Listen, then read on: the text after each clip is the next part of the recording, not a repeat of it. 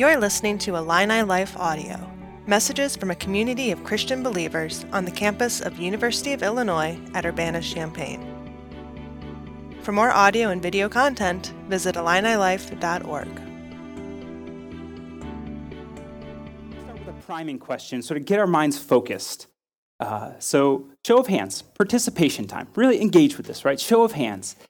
Have you ever felt as an outsider or left out or maybe singled out or an outcast in any way? Maybe it's something you did or said in a group of friends and you felt, I'm just outed myself as that one, right? Or maybe it was a rumor that was started about you, or maybe it was like you were left out, you were last picked in gym class or something, right? We all can maybe, I think if we stopped and thought about this, we've all felt these feelings. We've all experienced this. It's sort of a universal of human life as in communities. At some point, we've probably all felt left out in some way or another. It's universal, but it's still painful, still hard for us. It leaves marks, it leaves wounds. And I want us to start with that feeling, to keep that feeling in the back of our minds, because where we enter in our passage this morning is we see Jesus encounter a woman who is the mother of all outcasts in her current society. You can't get more of an outsider than she was. And that's who we're going to see this morning. We're going to see Jesus interact with her.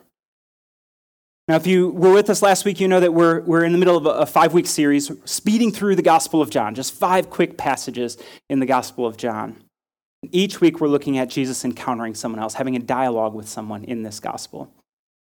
And as I said last week, and I will say often, John is the perfect place to start because, well, me and the elders, we decided it is. And so John is the perfect place to start, I think, in this school year because it brings us face to face with Jesus. And here in Illini Life, we are all about living life with, like, and for Jesus. And you're going to hear that from us a lot. You see it on our T-shirts. The kids have them. Kyle's got one on now. We're all about living our lives with, like, and for Jesus so that others can live their lives with, like, and for Jesus. And John's gospel brings us face to face with that Jesus so that we can live with him and we can learn what it's like to live like him and to go and be for him. John tells us in the end of his gospel, he tells us the purpose of his gospel. He's just straightforward with it, right? He says, "Now Jesus did many other signs in the presence of the disciples which are not written in this book.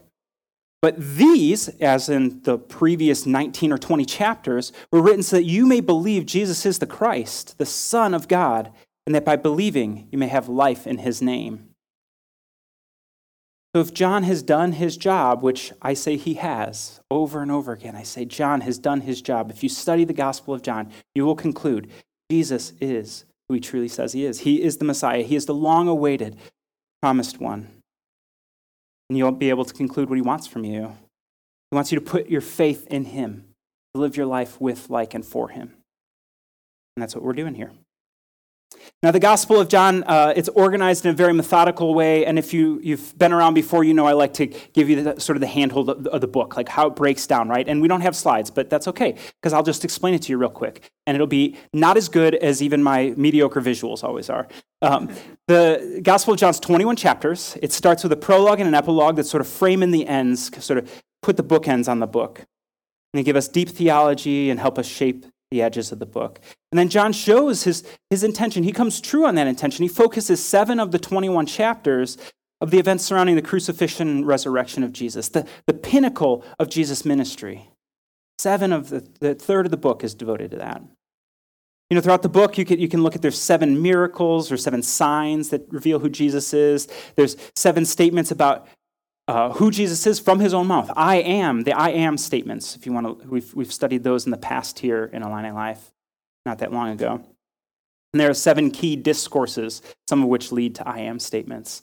That Jesus is engaging with an individual or a group of individuals, revealing who he is. And those discourses, we're taking 5 of those, and that's what our quick study through John is this fall semester.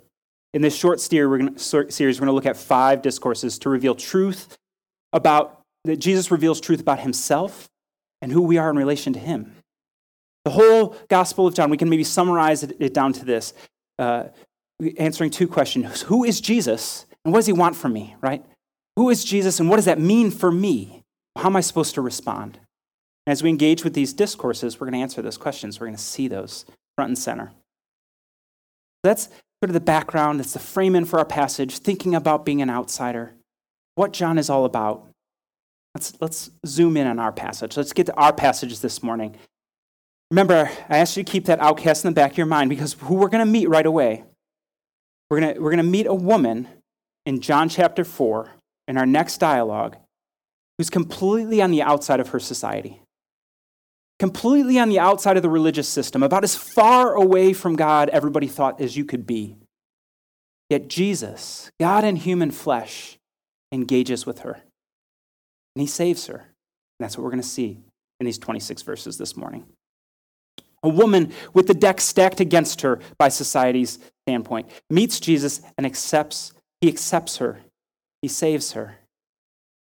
Because Jesus saves through real relationships, not religious ritual, not getting it right, not having the right religious systems in place, not cleaning ourselves up. It's through faith in Jesus that we're saved.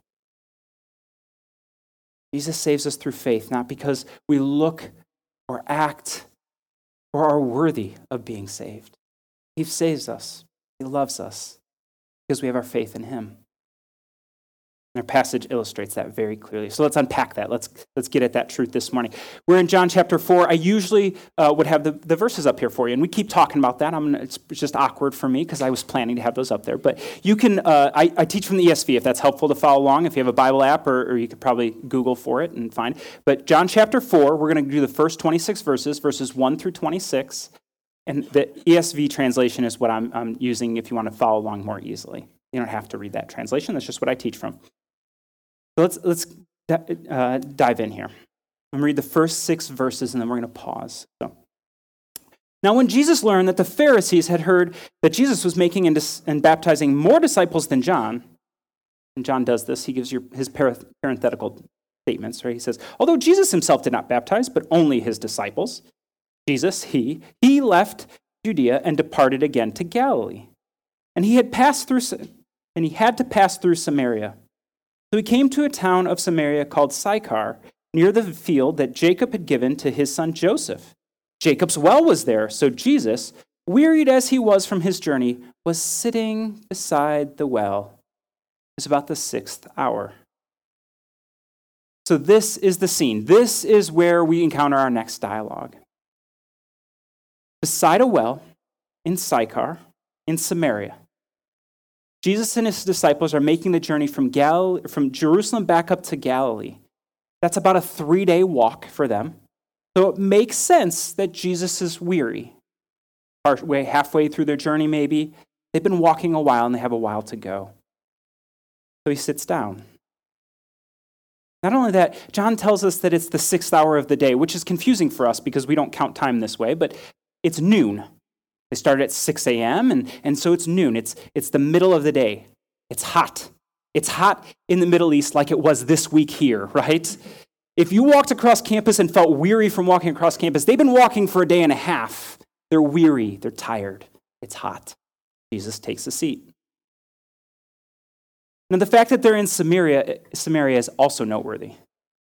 Samaria refers to what was the northern kingdom of Israel. And this will be a brief history lesson for you. Just bear with me if history's not your thing. It's important context.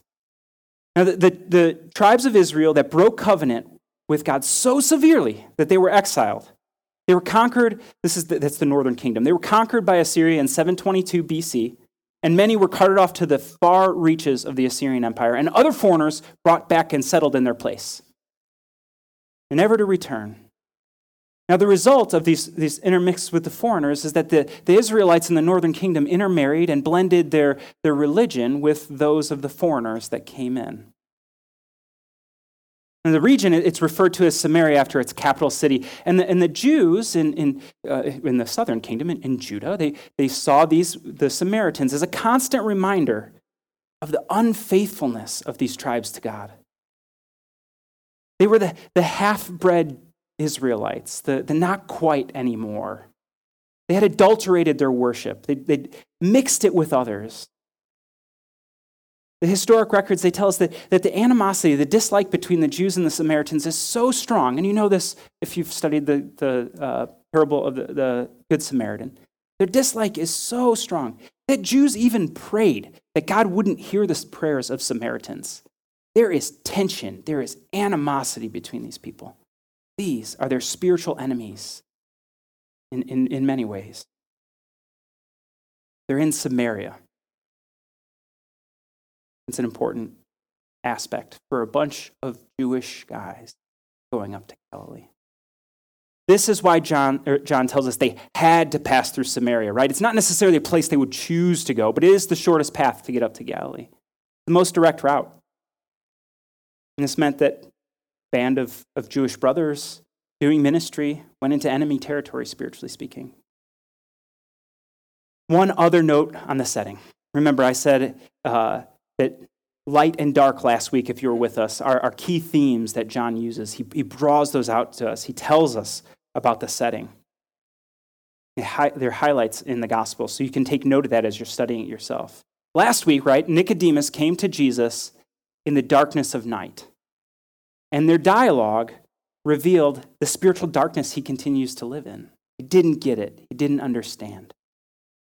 Yet now, something different's happening. It's noon. Light of day. Bright.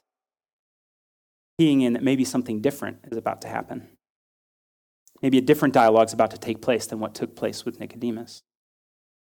As you think about this setting, what I want us to grasp from the standpoint of Judaism at the time, from the standpoint of what everyone was expecting Messiah to do and be like, Jesus is in the exact wrong place. He's in Samaria. He's sitting by a well. He's not in Jerusalem. The wrong place for Jesus in their eyes, in the worldly standards, but it's the exact right place for Jesus. The exact right place to encounter the right person he wants to encounter right now.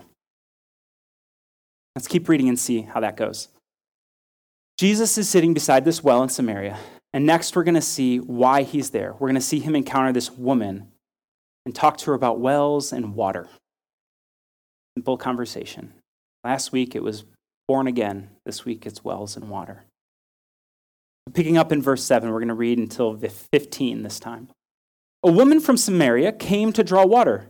Jesus said to her, "Give me a drink." Another parenthetical statement, for his disciples had gone away into the city to buy food. So Jesus is alone here. The Samaritan woman said to him, "How is it that you, a Jew, ask for a drink from me, a woman of Samaria?" For Jews have no dealings with Samaritans, right? So John's helping us along a little bit again. Jesus answered her, "If you knew the gift of God and who it is that is saying to you, 'Give me a drink,' you would have asked him, and he would have given you living water." The woman said to him, "Sir, you have nothing to draw water with, and the well is deep.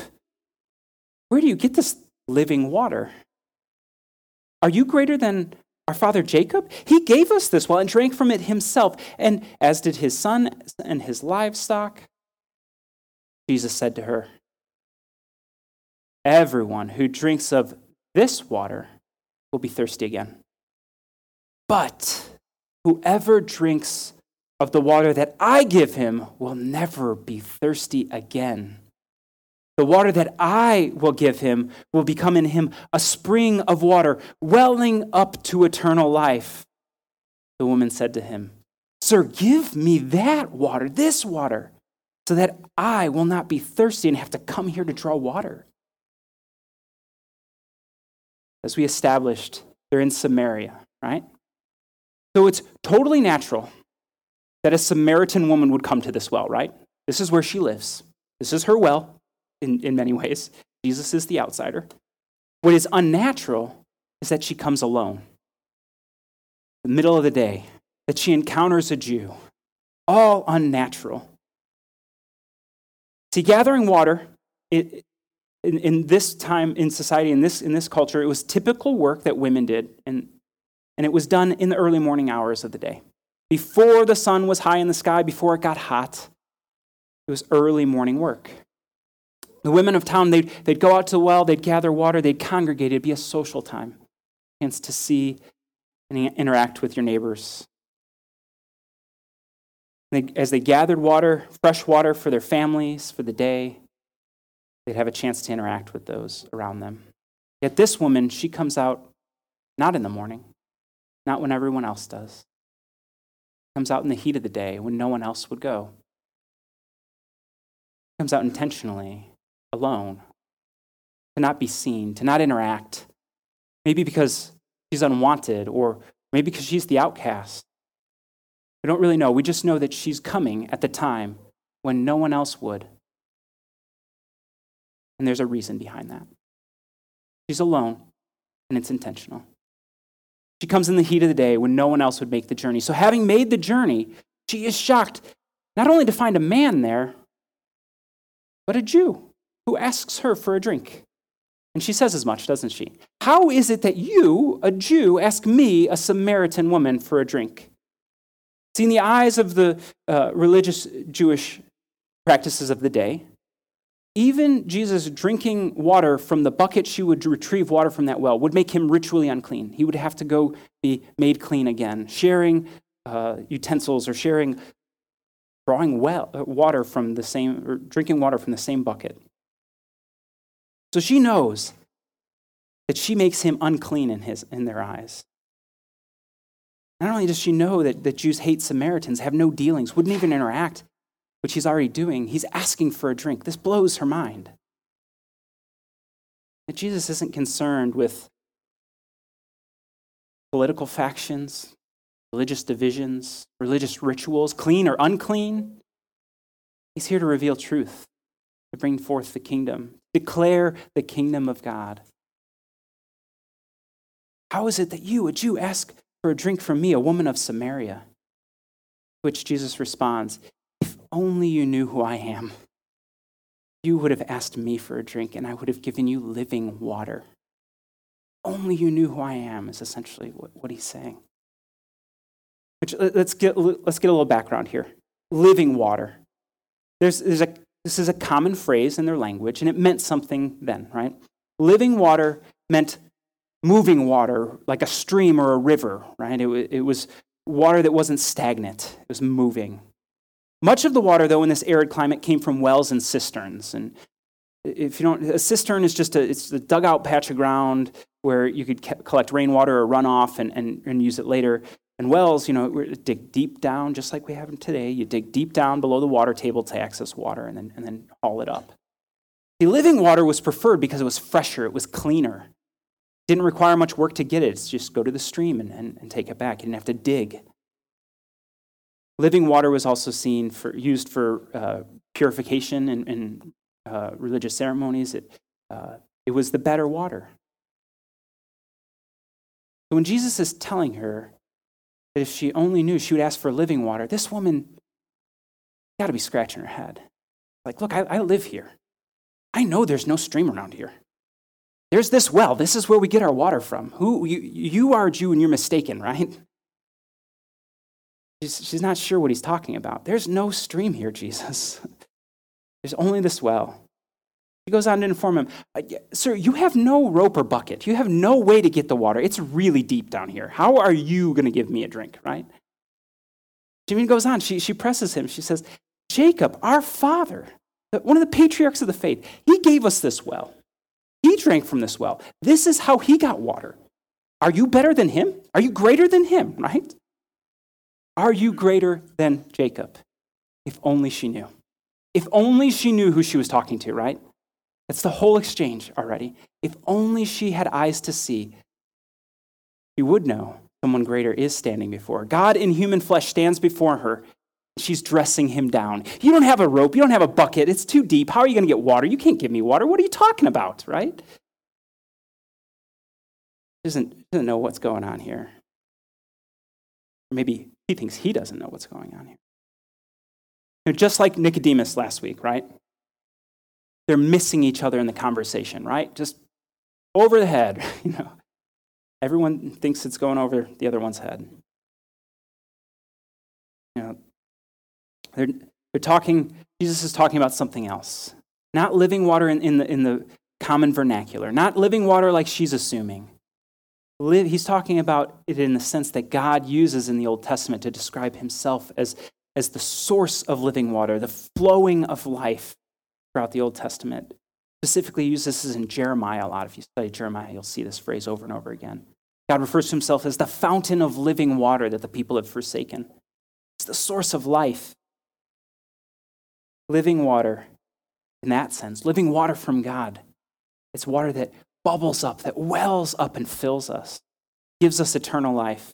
Drinking deep from the Lord, engaging, finding your life in him brings eternal life. Jesus is saying what he's after. It sustains us, rids us of our thirst. We thirst no more when we drink deep of living water.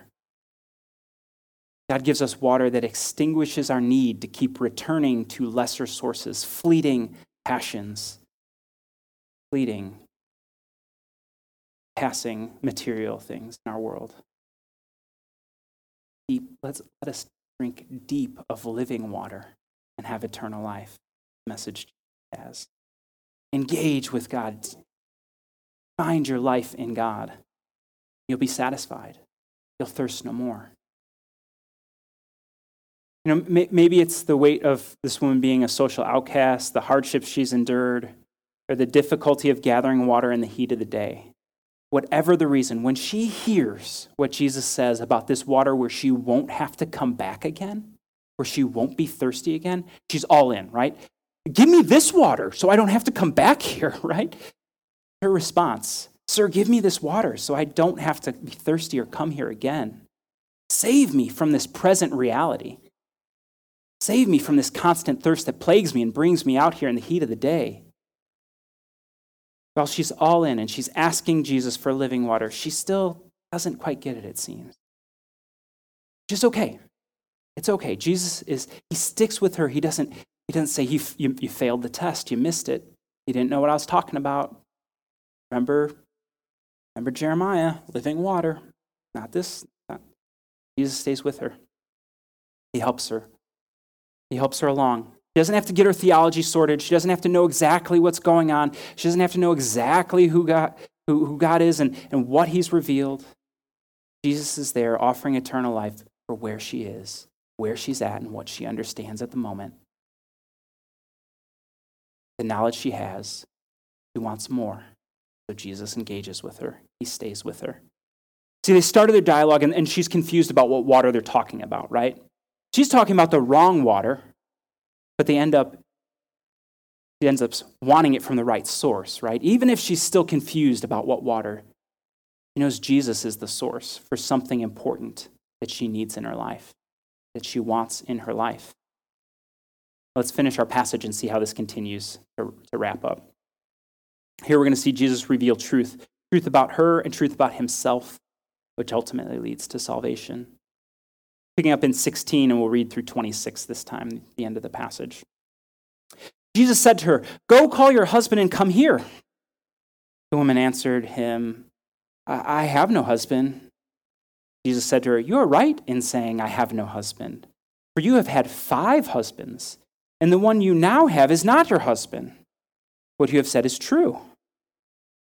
The woman said to him, "Sir, I perceive that you are a prophet. Our fathers worshipped on this mountain, but you say that in Jerusalem is the place where people ought to worship."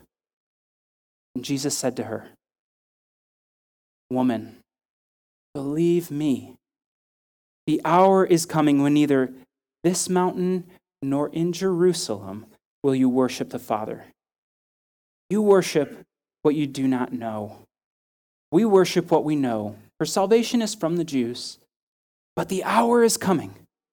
The hour is coming and is now here when the true worshipers will worship the Father in spirit and truth. For the Father is seeking such people to worship him.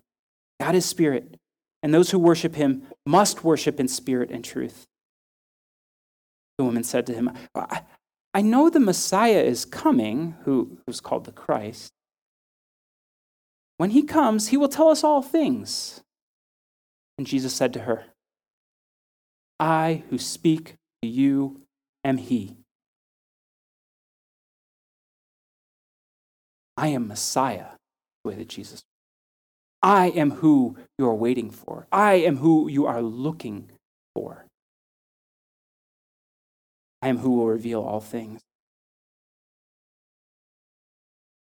Now, if you're like me and everybody else in small group, right, at 16, this kind of takes a turn, doesn't it?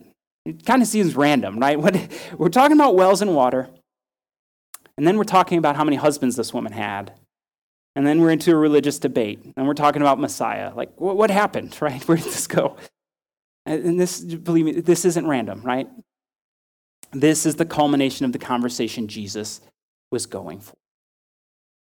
This is where it was headed from the start. Her sin is revealed. It's laid bare. We learn why she is the outcast. And ultimately, we see her salvation.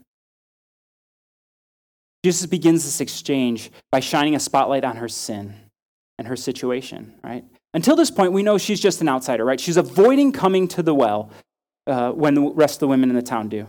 We don't know why yet. We just know that that's the case. She's alone. And then here we have it. She's living with a man who she's not married to. And the text is clear. She's living as if she's married with him. You can fill in the gaps. And even if she had been married to him, this would be her sixth husband, right? Even if there were righteous situations, 6 husbands would be shameful in this society. It'd be a concern. Something would be questioned. There'd be talk in the town. Whatever the situation is, this is the source of her shame. This is the reason she's here alone. Whether it's failed marriages that got her in this place, whether it's she's been taken advantage of, or she's taking advantage of others, or maybe she's just thirsty, right? I mean, use the common language.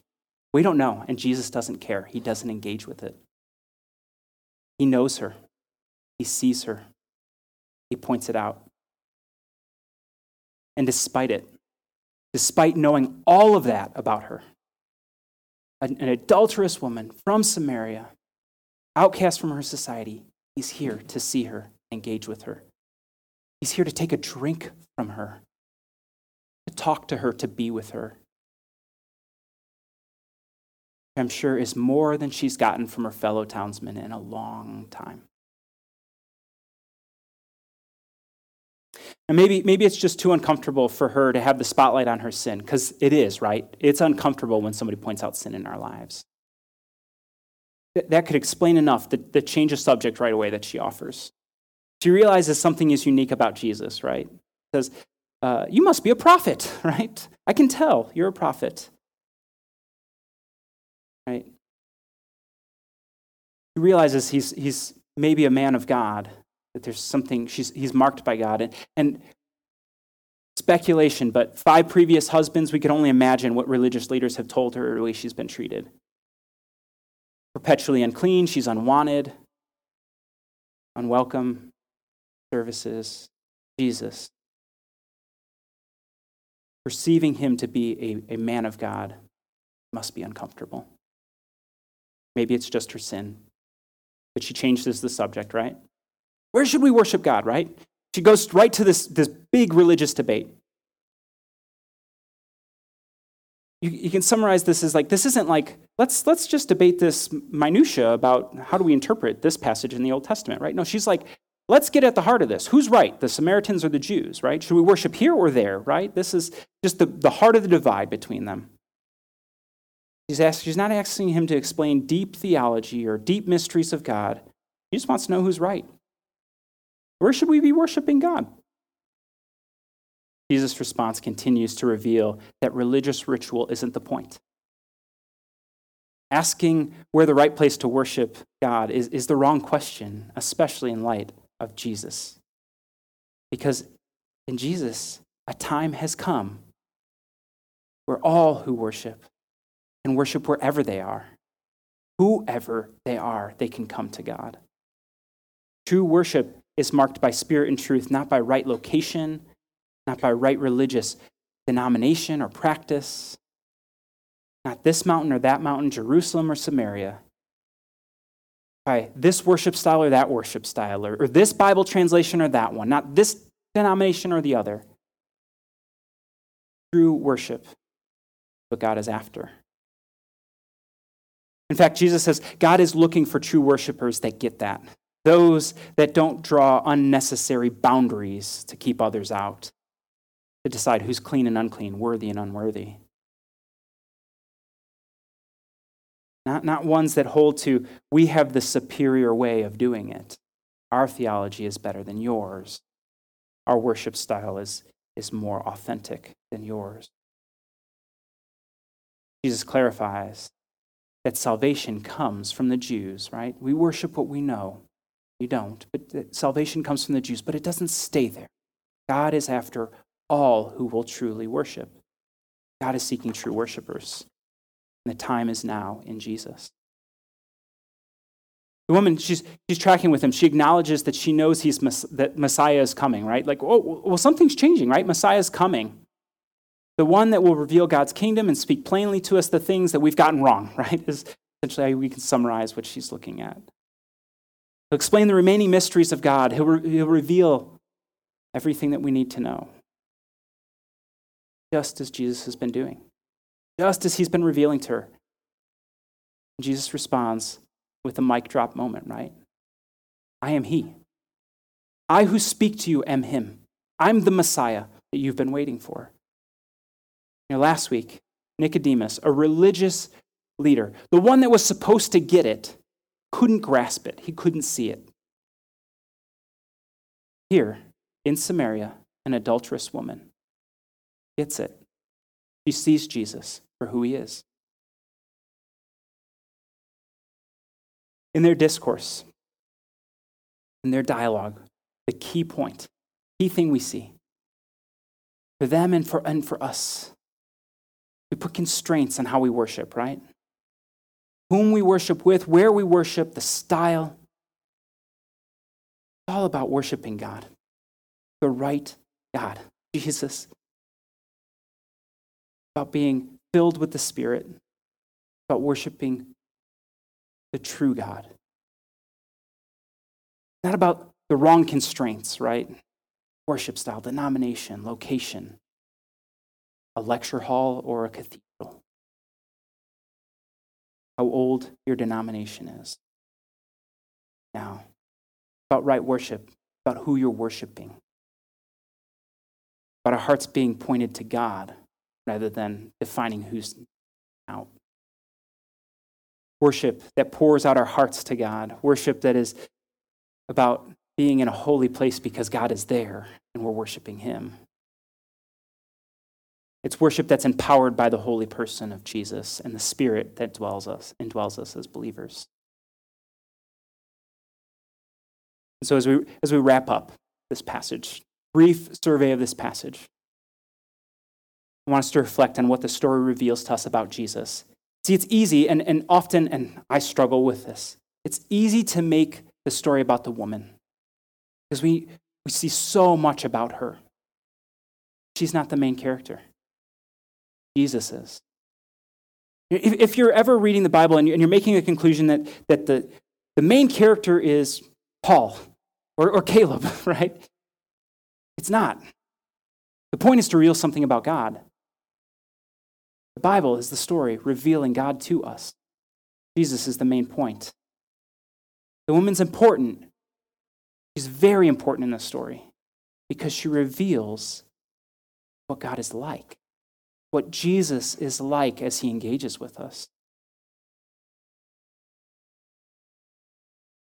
It's important because no matter who you are, no matter how far we think we are from God, no matter how far religious establishments tell you are from God, Jesus is near.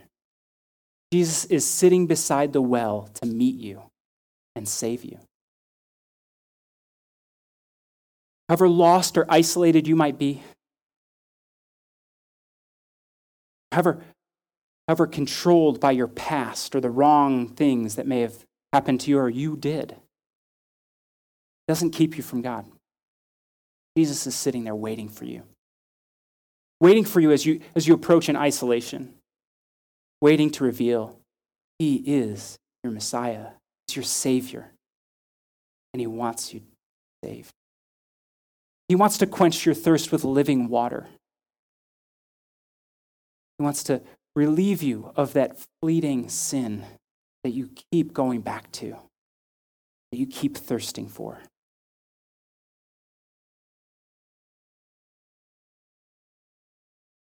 We don't need to get it all figured out first. You don't have to go read the whole Bible first. You don't have to read a systematic theology. You don't have to be able to even be able to articulate it clearly to your friend. We don't have to fix our sin problems. We don't have to clean ourselves up. We don't have to go forgive people or be forgiven for our past. Jesus is there to save us where we're at, no matter what. Then the life he puts in us, the eternal life, the living water that bubbles up, it renews us, it redeems us, it transforms us, and our lives begin to change. We seek forgiveness and we seek change. Because that's the power of him in our lives. But faith, starting place. Jesus meets you wherever you're at. In our story, this woman, she goes from being suspicious of who Jesus is, right? She sees a random Jew talking to her against all social norms and all religious, practices of the day. Then, as they engage, she addresses him, right? She calls him sir. Respectfully, she talks to him. Sir, as she questions him about living water. Still suspicious. Then she recognizes that he's from God, that he knows things about her that tell her that this is a man of God. So he must be a prophet. She's learning more about Jesus. Finally, she's starting to get at it. I know Messiah is coming, and he's going to tell us all things. And then Jesus just lets her know. That's me. I'm here. I'm here to save you. Unlike Nicodemus in the dark of night, Jesus can and does engage with this woman because her heart is open and ready for it. She wants what he's offering, whether or not she fully understands, just like us. We can seek after Jesus, whether we fully understand all of what it means to follow him. We can put our faith in him, whether we know all what it means to do so. Her heart is open and willing to accept it. And so in the light of day, she comes to faith. Give me this water so that I won't be thirsty anymore. Right? A woman with 3 strikes against her, a Samaritan, an outsider, and an adulteress. She's the first to hear from Jesus that he is the Messiah in the Gospel of John. She gets the first I am statement in the Gospel of John. No, not his disciples, not the religious elite. A Samaritan woman, an outcast, caught in adultery. Because Jesus isn't looking for right rituals or religious practices. Not after right religion, religious ritual. It's after your heart. It's after relationship. You can have a relationship by putting your faith in him, right where you're at. That's the path to salvation. That's what Messiah offers. That's who Jesus is and what he wants from you. Will you pray with me?